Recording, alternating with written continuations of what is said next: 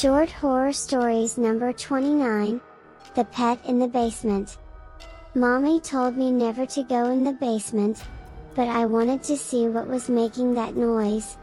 It kind of sounded like a puppy, and I wanted to see the puppy, so I opened the basement door and tiptoed down a bit. I didn't see a puppy. And then Mommy yanked me out of the basement and yelled at me. Mommy had never yelled at me before, and it made me sad and I cried. Then Mommy told me never to go into the basement again, and she gave me a cookie. That made me feel better. So I didn't ask her why the boy in the basement was making noises like a puppy, or why he had no hands or feet.